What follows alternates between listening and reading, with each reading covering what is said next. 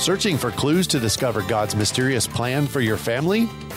Then don't change that dial. Join us now in our discussion of the mystery of parenthood. Here are your hosts, Trey and Stephanie Cashin. Good afternoon. It is just me again. Well, not just me. Me and Thaddeus. Stephanie is still on it. This is that time of year that is just super hectic at our house. And so you'll have to put up with me and Thaddeus for glad to be longer. Here. No, I'm glad that Thaddeus is here. You'll have to put up with me at least. But let's begin with a prayer. I'm having issues with the internet and don't have that prayer that we usually pray, but we can just start with a prayer. In the name of the Father, and the Son, and the Holy Spirit. Amen. Father in heaven, we entrust this show to you, this time to you, and we just ask that you would please open our eyes and our heart to know your will and what you would like to be spoken about here. We ask that you would please guide this show and what we say and what we address in a way that would allow you to speak, and may all that is said and done here bring glory to your name and good to others, and good to all of us. And we ask that the Holy Spirit would come and join us, and that Jesus would be here as well. And we pray all these things in his precious name. Amen. Amen. And Father, and the Son, and the Holy Spirit. Amen. Amen. So we were the last time we were together, we were going through the four signs of the church and how those need to actually be attempted to be made manifest in our own families. That we're meant to be signs of the domestic church. We are the domestic church. As the domestic church, we're meant to be signs of the church herself. And so we went through, those are the ones that we say every Sunday, one, holy, Catholic, and apostolic church. And last time we spent all the show on the unity, on one. Yep. It's one of those things that they all fold in on one another because God is simple, and it just amazes me when you look at the four of them, how each of them kind of require some of the same items. But we're going to start with holiness. So we did the one, holiness, holy, Catholic, and apostolic. We'll start with holy today because I think it's the next one in line. That's true. So with regard to that, I think there's a quote which I don't have. The internet's down, or at least I'm missing it. But Pope Benedict, before he was Pope Benedict, there was a quote that I always loved that the professor gave to us, and I'll just take the one sentence that meant, and he said, "What this world needs today is holiness, not management." And I that was always kind of a and he goes on to say every person who's ever made a significant impact in the world, every great saint, was holy first. And that management was always secondary. If you think about like Mother Teresa, I'm saying Mother Teresa, she was always talked about. There was always people talking to her about, hey, we need to change the laws and we need to get this culture right, and we do. And then she said, if I focused on that, I wouldn't have picked up the very first person. And I think that speaks to the fact that sometimes we're called the radical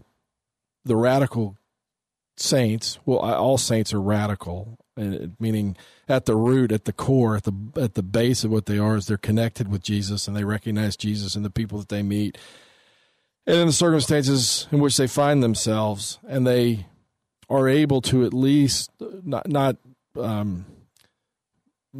I guess put aside the reality that there are problems that can be fixed or maybe should be fixed by politics or by whatever in the secular world, and we should do that.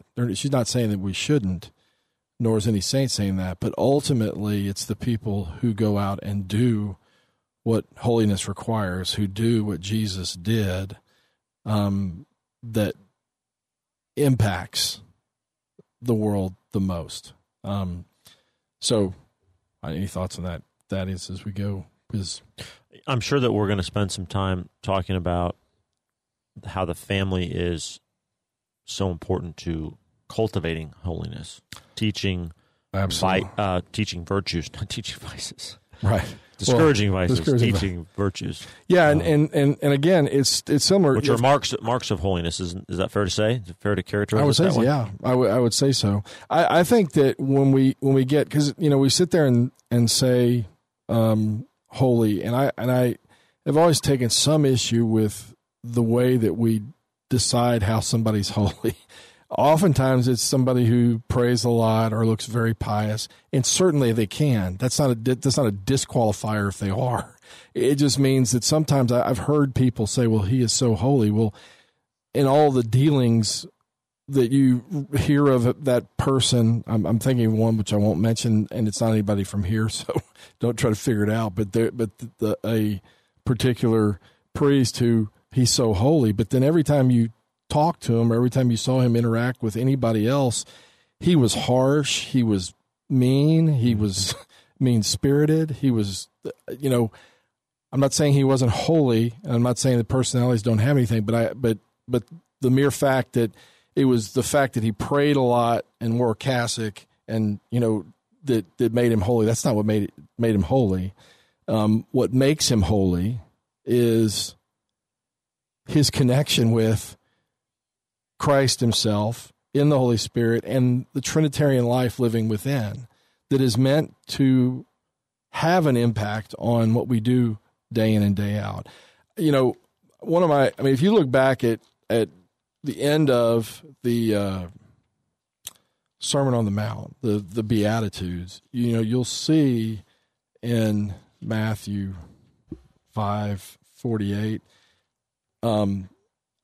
you'll see this at the end of all that he says. So he goes through, love your enemies, turn the other cheek, how to handle anger, you're the salt and life. And he ends, all of that with Jesus talking to you and me. You therefore must be perfect as your heavenly Father is perfect. And then that actually is a reference to Leviticus 19:2, which says, you shall be holy, for I, the Lord your God, am holy. Holiness is something that we receive. It's not something that we necessarily do first. It's something that we are given from God himself. What's important to remember here is a lot of people, St. Thomas Aquinas, go to great lengths and say this order is an order that is not something beyond us. It is something that we are called to and that we must do everything to obey.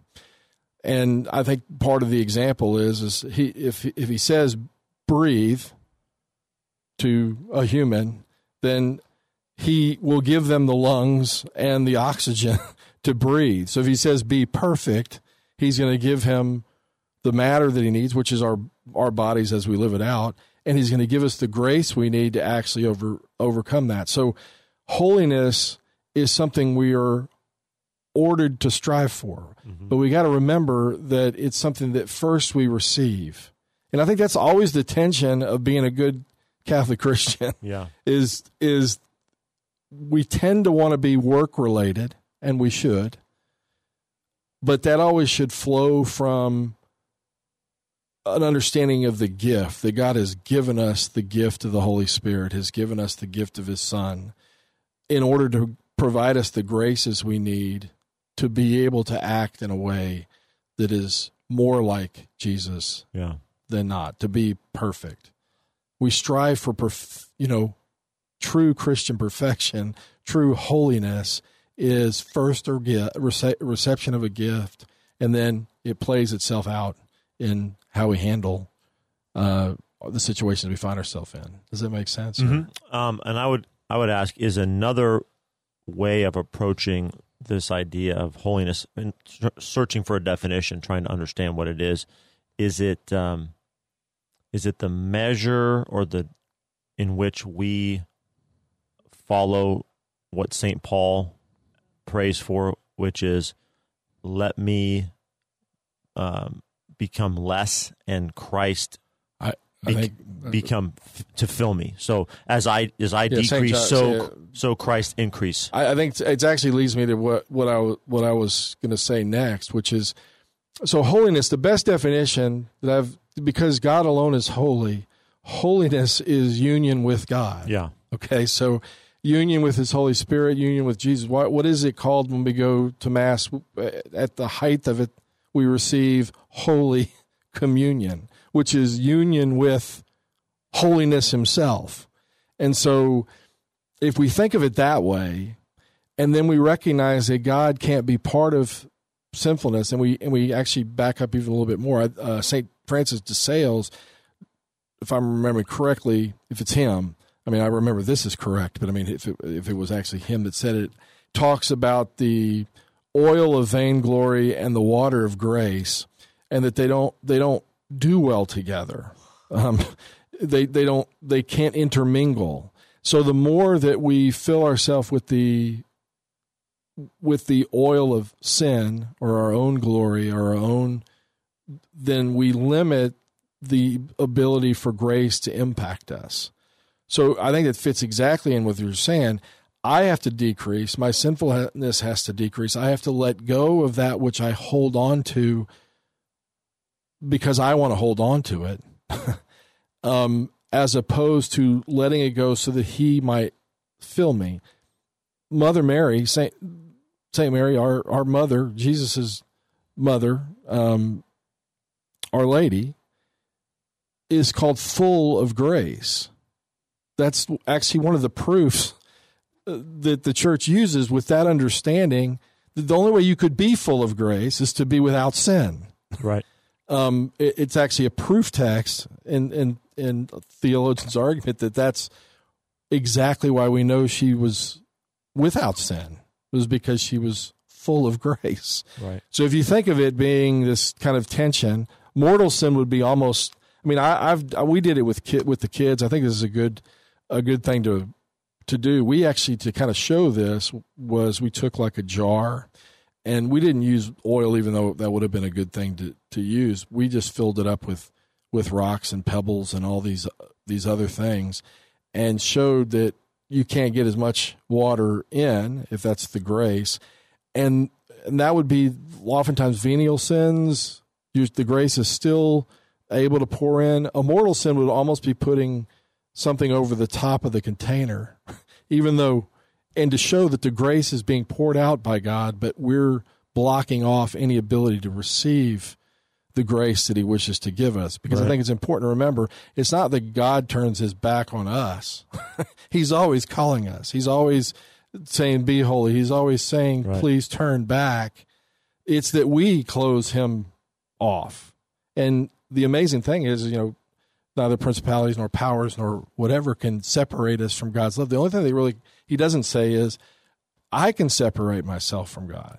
I can block off His ability to impact my life. Mm-hmm. And so I think as a with the kids, it's not a bad thing. We did it.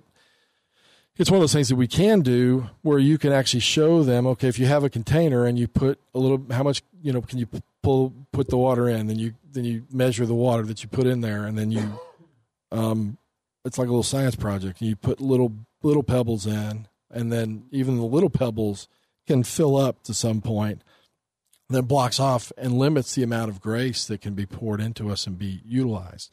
And ultimately we can block it off completely. But we can be so full of venial sins even that grace, it's not ineffectual. It's not without the ability to impact us, but we're limiting it because we're not opening ourselves fully to that. Yeah. So does that? It does. And it's also, you can extend that a little bit further and say, God's mercy and forgiveness is not what Luther proposed, which is just taking that water with all the rocks and junk in it and putting it inside of a nice container that hides what is actually the state Absolutely. Of your soul. It actually transforms that water and flushes out all that nasty junk and makes it pure again. Absolutely. It's actually a transforming grace. Right, and it removes. It's not just covering the. Absolutely, and I think the beauty of it is and I'm not really sure why, but the beauty of it is God wants us to be fully who we are. Right. And the only thing that stands between us and being fully who we are is ourselves. It's the sinfulness that gets in the way of God's will being done in our life because we choose our will over it.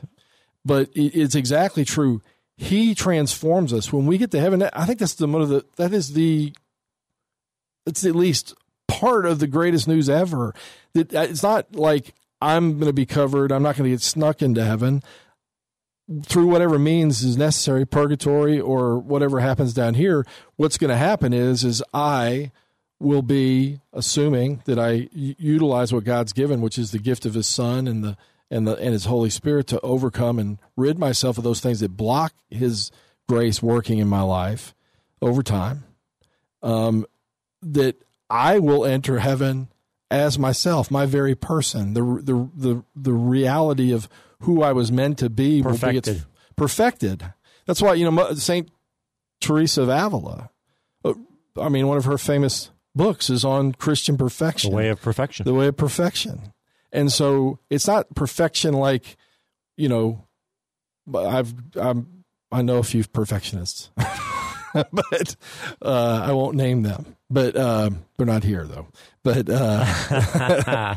but she's somebody's ears are burning somewhere. But what I'm saying is it's not that type of perfection. The perfection is the fullness of who we're meant to be is impacted. God's grace is efficacious. Yeah. God's grace does what it says it can do. The only thing that limits it is our allowing it, our yes. Right. What does Mary show us? When you say, "Thy will be done," when you say, "Be it done unto me according to Thy word," when you say those prayers and you mean it, that's allowing God's work. Right. And I guess that gets back to also how it's transforming of our souls, and so then that's why it has to be transforming of our lives. Absolutely. Right. It can't be inert.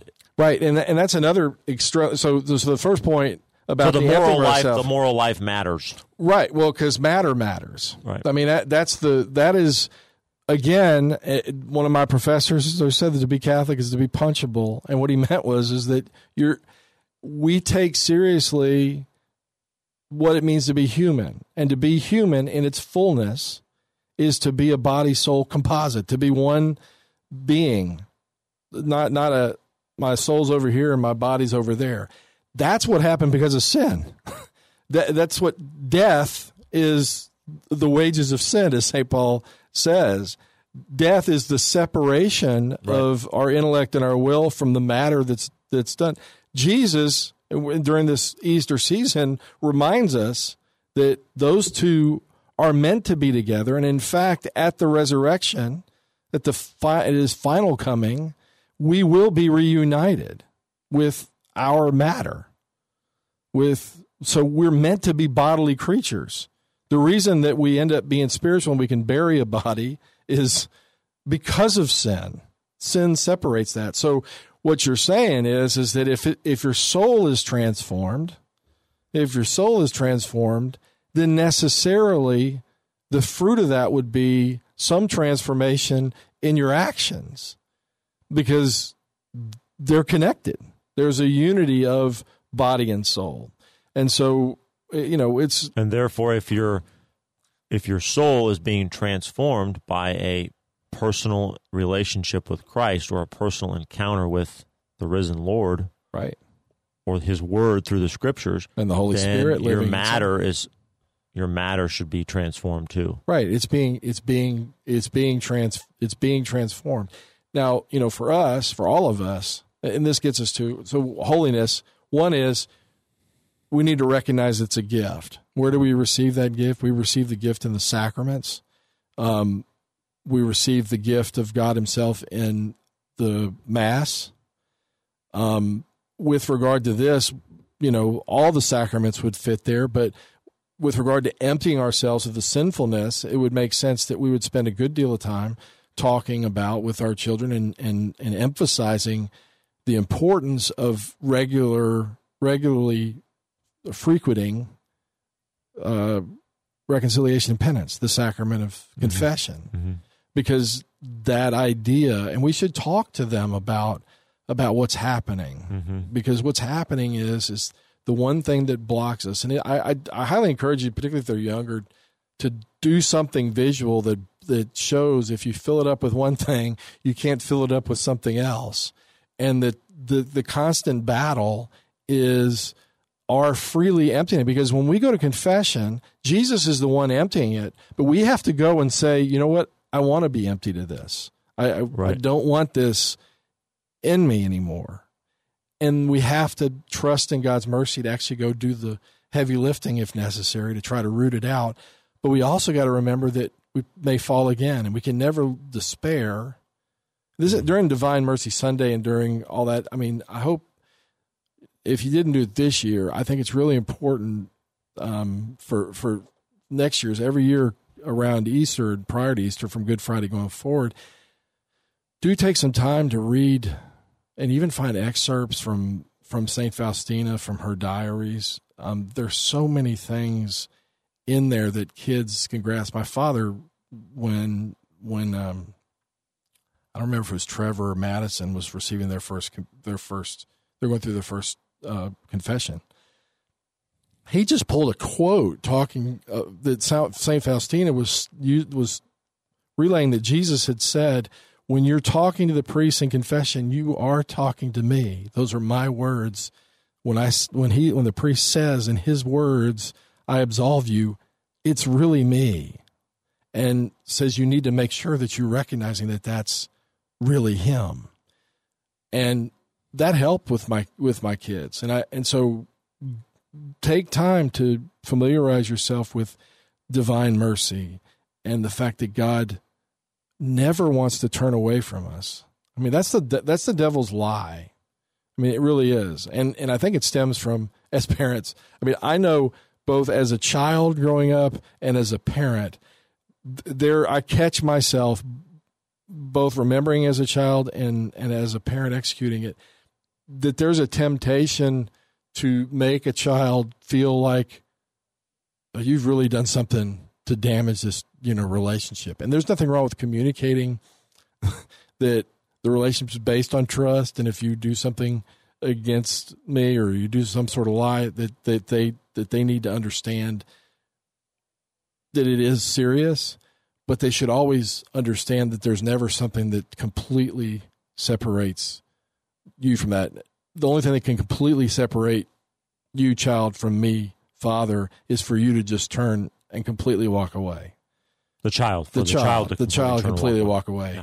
So there's always got to be a sense as a parent, as you discipline a child, that they understand that really the only thing that's required is to meaningfully and sincerely and with the fullness of your being turn back around and say, I've sinned against you. Get up out of that pigsty and say, I got to go home. I got to go home. Terrible. Right. That's the only thing that keeps, it's the only thing that keeps anybody from receiving forgiveness. God's mercy is so beyond anything that we can fathom. He is so ready to forgive even the worst of crimes, more than we could ever even fathom.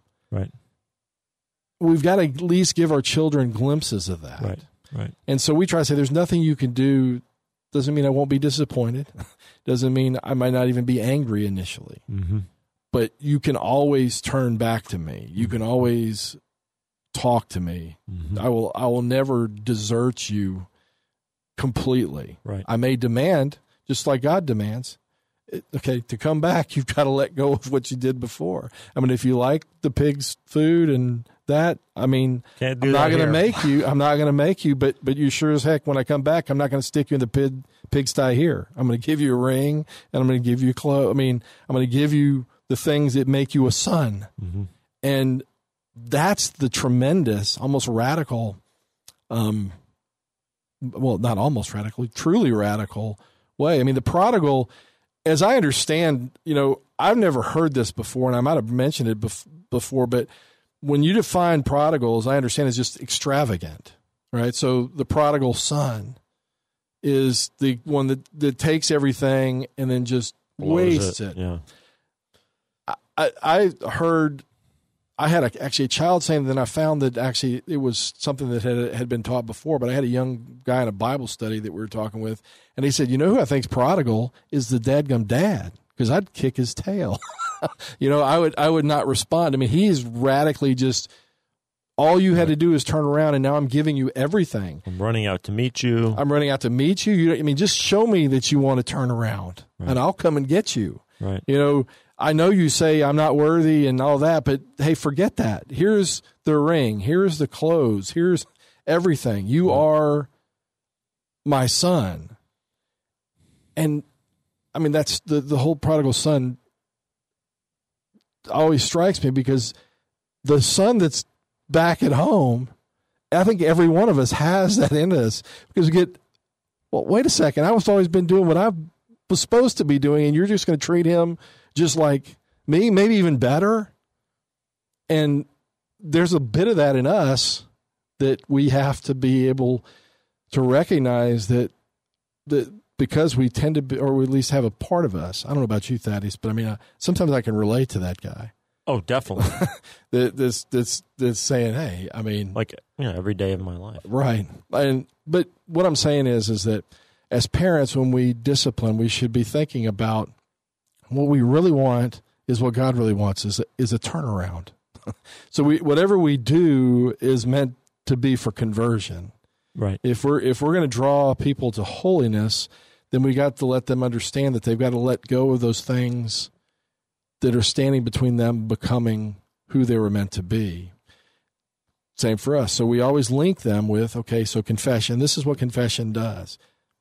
It removes us of those, to the extent that we turn around, name them, claim them, say, Lord, I want to change that, and then allow God's grace to come in and impact us. Yeah. Well, for us as parents, I think the other side is we need to let them know that all the things that get in the way of you being virtuous, too much on the phone, too much, those are all little pebbles that get in the way of you being fully who you're meant to be. Right. And so we just got to help make those connections. And then remember, I've always said we use the idea of being after the heart of the child. I think it is so important for us to remember that the beginning of everything and the reason that you do anything, punishment, consequences, is for one purpose and one purpose only: conversion. It's not retribution. We live in a society now, and I think it's, as they get older, to talk about this, where the death penalty is looked as revenge, retribution. If you hear people talking about it, that was never what was intended years ago. That's why the church hasn't always been against the death penalty, as long as it's understood that was meant for a person to have a conversion, to be confronted with death, and to be treated in such a way as to say, you really need to turn around. Now, I would not recommend this for anybody to just watch it, but Dead Man Walking, the story itself, well, the crime's heinous, awful, and I wouldn't watch it with just anybody, but I do love the movie because of what it teaches about how do you show the mercy of God to another person. When they're least lovable, when they're unlovable, do you love them still? Do you still propose to them? The answer is just turn around. That's why the whole theme of that movie. Have you ever seen it, Thaddeus? I have not. There's some awful crime committed in it. It's a true story. Yep. But it's about a guy who says, I did not kill these people. And there's a nun who goes, Sister Prejean? She's actually been here at St. Mary's, who actually goes and meets with him, even at, people calling her names because how can you do that to somebody that's done such a heinous thing? He's denying it. Her whole purpose, the whole show, is trying to get him to actually admit that he had done it, to just turn and say, stop denying it, admit it, and then ask for forgiveness. And the beauty, I don't know if the way the movie ends is you actually because there's some doubt if you're watching the movie. These are all teaser. I'm not recommending that you watch it, but if you ever get a chance to, and you know that the crime is heinous, so just, it's not something you want to watch. But at the end, the crime itself, but at the end, that's exactly what he does right before. He finally admits it, and right before he gets executed. Mm-hmm. I have a child who struggles so mightily with admission absolutely of guilt that the child will physically rock back and forth, shake, there are physical signs of absolutely. That war going on inside their soul to make the words come up out of the throat absolutely. And through the lips and actually said, to say that what they did was wrong. And we're in a place right now where we're spending a lot of time trying to explain to this child that if you don't say it, you're just going to carry that around in here with you, and anything that we try to, any kind of forgiveness or counsel we try to give you as parents, it's not going to penetrate it. Because you're going to still be in guilt, denial mode, pride mode, chiefly of all, and you're not going to let any kind of transformative relationship and encounter happen. I mean, we don't use those kind of high level words. A couple things that are, I think, really help them understand. A couple things that are, I think, really cool about that are that if you have kids that struggle with anything, particularly when they're younger, we had one that was self-control with actually saying, okay, you've got to sit here and you can't. Mm-hmm. We used to say get in self-control, which was actually with something. We get in self-control, and we would tell them that to get in self-control, and you'd put your hands together and sit still. Well, he literally would it was like a tremor, because he was. Mm-hmm. That shows you the connection between the soul, body and soul. It shows the struggle that is really going on. And if we're all honest, we all have a bit of that in ourselves. I mean, who doesn't at least flinch a little bit when they go to confession? Mm-hmm. See, here's the issue: is as you work with it, if it becomes a habit that ultimately we know, even if we can't do it right now, or even if we're really struggling with it, that we know that the answer is we really need to do this. We need to let go of this. We need to say, I'm sorry. We need to say, I did this. It was wrong. It hurt you, and will you please forgive me? Right. We need to go through that, name it, claim it, and beg for forgiveness. Right. What happens is over time, it becomes easier as long as you stay in the habit of doing it. That's why the church asks you to go at least once a year to confession. That's why a monthly confession or at least a quarterly confession is probably a good thing, because the more you hold on to it, like you just said, this is real parenting, but it's exactly what we go through with sin. The more you hang on to it, the harder it is to let go of it. The more you say it's mine, even if I'm miserable, I'm going to stay holding on to it. That's why going to a relatively frequent confession and then having them experience in the confession what that's like, because I've not ever had a kid who has done it honestly that hasn't come out and said, I'm glad I did it. But if you wait 6 months or a year or 2 years or 3 years, that becomes a more difficult thing to do. Mm-hmm. So I'd encourage you to, you've got to talk them through it. The Catechism is beautiful talking about parents. I don't have it with me, but it's in the 2200s. But the idea of, and I've found this to be true, when you make a mistake as a parent, when you do something either to your kids or in a way that your kids saw you do something that you shouldn't have done. I mean, for me, it's losing my temper. For me, it's mishandling a problem by the way I handled somebody who's done something wrong, but I overreacted. That's what it is. if we as parents give the example of, and then even talk through, that's hard. But the only way that I can actually be real with you is to say, I shouldn't have handled it that way. I did this, this, and this, name it, explain it. This is not what a father should do in that circumstance. Right. And then ask for their forgiveness. Now, most of my kids will always say, it's okay, Dad. And I'm like, no, it's okay. It's not okay. That's what I just said. It's not okay. I need you to please, if it's in your heart, to forgive me for the way I handled that. I need to hear you say, for myself, not for you, right? Will you please forgive me? Right. What I found is, and the Catechism does talk about how when a parent does that, they teach their child. I have found that the older they get, when they do something that they shouldn't do and they become aware of it, and I may point it out, and they don't want to say they're sorry, I have found that quickly, as they've gotten older, they will do exactly what I've done in those circumstances. They will come out and say, what I did was wrong. Here's what I did. I shouldn't have done that. It hurt you this way. Will you please forgive me? And the older they get, the more, well, what does that happen? How does that happen? It happens over time.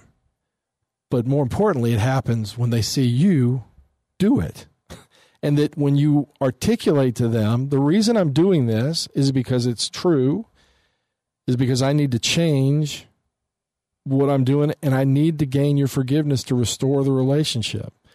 So lots of times we can impose that on our kids, but if they haven't seen you be an example of it, then it's going to be hard for them. It's going to be hard for them, which is why I think if you look at the church, Pope Francis has made it very clear and evident that he goes to confession. You see him.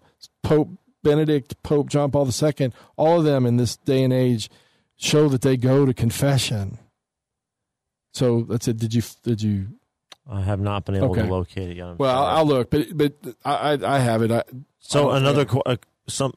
thought related to that is I think this isn't in the confessional, I don't believe, or it's not in the catechism, I don't believe, but I think it's encouraged of you that when you go to confession, you go in and don't treat it like a therapy session or a counseling session. Come in there and say, like you're saying, name it, claim it, and ask for forgiveness. Because we see this with our this child also. Well, all of our children really. And God knows we do it as adults too. Yes, but it's so much more blatant with children sometimes, is the rationalization, the trying to explain away what I did, that I did this, but there were these circumstances that are why I did what I did, or this other person is really responsible for why I did what I did. And you don't want to go into the confessional and fall into that. Right. So just go in and say, this was my sin. I did this wrong. Right. Yeah, I think it's a great point.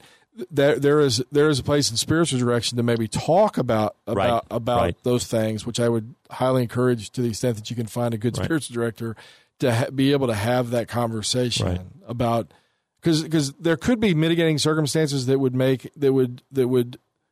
be something that needs to be addressed on a spiritual level. But when you're sitting in a confessional line, it just from a purely practical standpoint, that makes sense. But from a humility standpoint, to not defend yourself and just say, this is what I did. That's the hardest thing to do, actually. Right. That's the hardest way to go to confession for me. No, it is. Because you always want to say, well, yeah, but, I know it's wrong and I did it but this. I mean, that is natural. So I think for all of us as parents, we need to really take seriously the confessional, guys. That's about as good as it gets for us. And remember, when we're dealing with them on things that they have done that have offended us as parents, or offended one of their siblings or whatever, that we remember that it's important for them to do that, but the struggle that they're going through is real. Yeah. And I think to be compassionate to the extent that you're not demanding, because ultimately, and you have to measure this. We talk about the fact that as a body, you have to watch their body language. Yep. Every parent out there who's had a kid for any length of period of time, or a brother that's had other siblings, has seen a person that says the words they're supposed to say, and without a doubt they don't mean that heart is still stone. They don't have any. You cannot let a child get away with that. Yeah, you can't. You have to read that and say, look. But see, this is a great teaching point, because again, you're a body, soul, composite. You're meant to be together. Your body has a hard time. That's why, if you're not a good liar like me, you can say one thing and people know almost immediately you're not telling the truth. I mean, that is because we're a body, soul composite. Right. Why do we blush? It's because we not want to make eye contact. Why do you not want to make eye contact? All those type of things are things that we need to be able to tell our children, or at least point out to our children. The reason you're shaking as you're dealing with this is because your body you want to let it go, but there's a force fighting against you. When they get older, read Romans 7 and Romans 8 together. I do that which I don't. I mean, there is that tension that lists, but with the help of God's grace, we have to do. We have to teach them. So I think from a holiness standpoint, if we're going to empty ourselves, we have to learn that we have to get rid of the sins. We have to recognize that sins typically are habitual. It is something that happens over and over. Right. Thank God Jesus says to Peter, Peter says, how many times should I forgive somebody? And 7 times? Right. And Jesus responds with 70 times 7, which doesn't mean 490 times we're keeping notches. He recognizes that there are habitual sins, because he's walked on this planet, been one of us, and he's God. All he's looking for is all that we should be looking for, which is what? The turnaround and do it. And we got to recognize that just because we turn around and say, I don't want to sin anymore, I still need God's help with his grace, which can help me to do that. But if I fall again, we cannot get into he shouldn't forgive me now because I've just done it again.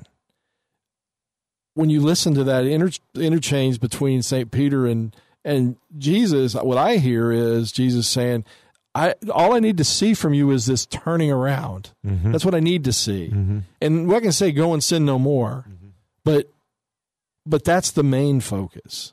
And so as parents, I think that's something that we do, because I've always tried, I've found personally that there's times when I punish or have consequences or do whatever, that if I really look at it, I'm doing it because of me, because it's more comfortable for me, because it's something, that they can go hand in hand, but that should never be the primary motive. Because kids will pick it up and that it's you doing that. I think that it's important for us to tell them this is why we're doing what we're doing. We want you to recognize what you've done and then turn around and come back. To be what? United with us. To be united with God. What is holiness? Union with God. How does it play out? Union with those around us. That's in a good relationship. The letting go of ourselves for the sake of the other. That's why Jesus said, the greatest friend is what? One who lays down his life for his friends. That's it. Anyway, so those are all, I think, really important points. But use confession and situations in your family to point out this truth. The truth is, there are things that we hold on to that get in the way of our relationship with God and get in the relationship with our relationship with brothers and sisters, husband and wife. The only way that happens is, number one, to admit it. Well, first of all, come to realization, that's my problem. Name it, claim it, go to the person that it offends and say, please forgive me. And the reason we've always done the please forgive me is it puts it in, I'm not, okay, it's off my chest, now I can go play. I have to hear, forgive me, I forgive you from somebody else. I owe them that because I've offended them. So I need to sit there and wait for, yes, I forgive you. I've also found that when I talk to my spouse, yes, and I put things in terms of please forgive me, when I use that language rather than I'm sorry language or I apologize, it's a lot harder to go well, but it was just this, or I was trying to do that. It kind of makes it harder for you to go into rationalization mode. Right. Seems like it's another protection against pride that can slip in to protect yourself. Yeah, but and that's why it's really important if you're doing the example. I think because I'm telling you, even to this day, my kids will say when it still happens where I do something that offends my children. All right, when I do it, they will say it's okay, Dad, and then. That's not what I need to hear. I asked you, will you please forgive me? Mm-hmm. To point that out to them, because it is so critical for us to remember that our forgiveness is something that is a gift from somebody else. It's not something that we get just because we do something. Yeah, it's not transactional. It's not. Yeah, it's not okay. I do this, you do that. It's freely and completely and totally a gift. They don't have to do it. Mm-hmm. Now, we always talk on the other side with the kids. If a brother or sister, we've talked through them, is that one of the ways that you can let go is you've got to let go and say, I forgive you. Even though I've been offended, I will forgive you, to let go of that, because you can hold on to that too. You mean, we've all done that as well. I mean, it's called a grudge or, you can hold on. Bishop David used to always tell me, you can almost have a lust for that feeling. I'm mad at that person. They did something bad, and you can chew on it and chew on it and chew on it and just hold on to it and won't let it go. And the only way to let it go is to let it go. To say, I forgive you. I can't let this eat me up. Yeah. But that's how that happens. And with these few minutes left, I was going to also say that along the lines of the turning around idea. We've been also saying a lot of, we haven't got a perfect formulation of it yet. We need to work on it, but telling the children, right now, you're right where God wants you to be. You're just who God loves you, how you are, and the reason, and we love you how you are too. We think that you're wonderful children, but the reason why Mom and Pa are on you about, you maybe feel like we're all on you about this and that and disciplining you, improving you, is because you're not always going to be this age, or you're not always going to be at this point in time. You're going to be older and adult, and you're going to need to be able to going to need to be there to take care of other people and to love God kind of on your own, or with your own self. And we've got to help you. Right. I've heard you get there. Saying along the lines of, which is true. And anybody that, just think about how you deal with your children, or how, if you've ever played a sport or learned how to play the piano, or just anything where somebody's worked with you. There is a love that says, I love you where you are. But then there's a love that says, okay, I do love you where you are, but I love you enough to not allow you to stay where you are. Yeah. And I think that's where God is. God, you got to, there's a little bit of a tension there. I love you exactly the way you are, but there's something that needs to change or grow. And I need, because of who I am as a parent, because of who I am as God, I need to put you in situations, guide you through situations so that you grow and become what you're fully meant to be. You're not perfected yet. You're not holy. Perfected, right. And that's what the holiness that's holiness is to strive towards that perfection that God wants, which always means, I mean, on this side of the grave, it's always a work in progress. And we can go up and down and backwards and forwards, but we're always moving.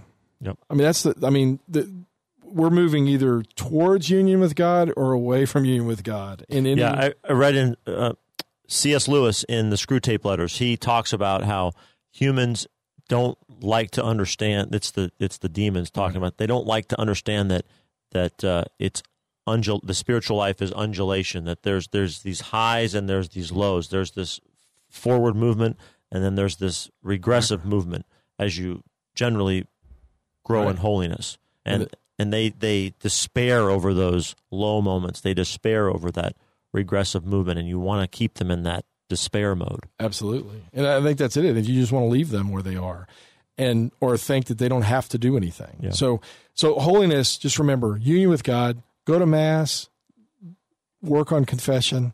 And anyway, I know we're drawn to a close. So always remember, pray, parent with a purpose, and prepare for God to amaze you, and He will. So anyway, hopefully the next week, maybe Stephanie will be there. I don't know. But pray for her. We'll be praying for you. God bless.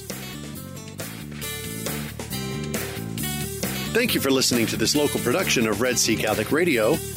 Tune in next week at the same time to hear Trey and Stephanie Cashin share more on the mystery of parenthood.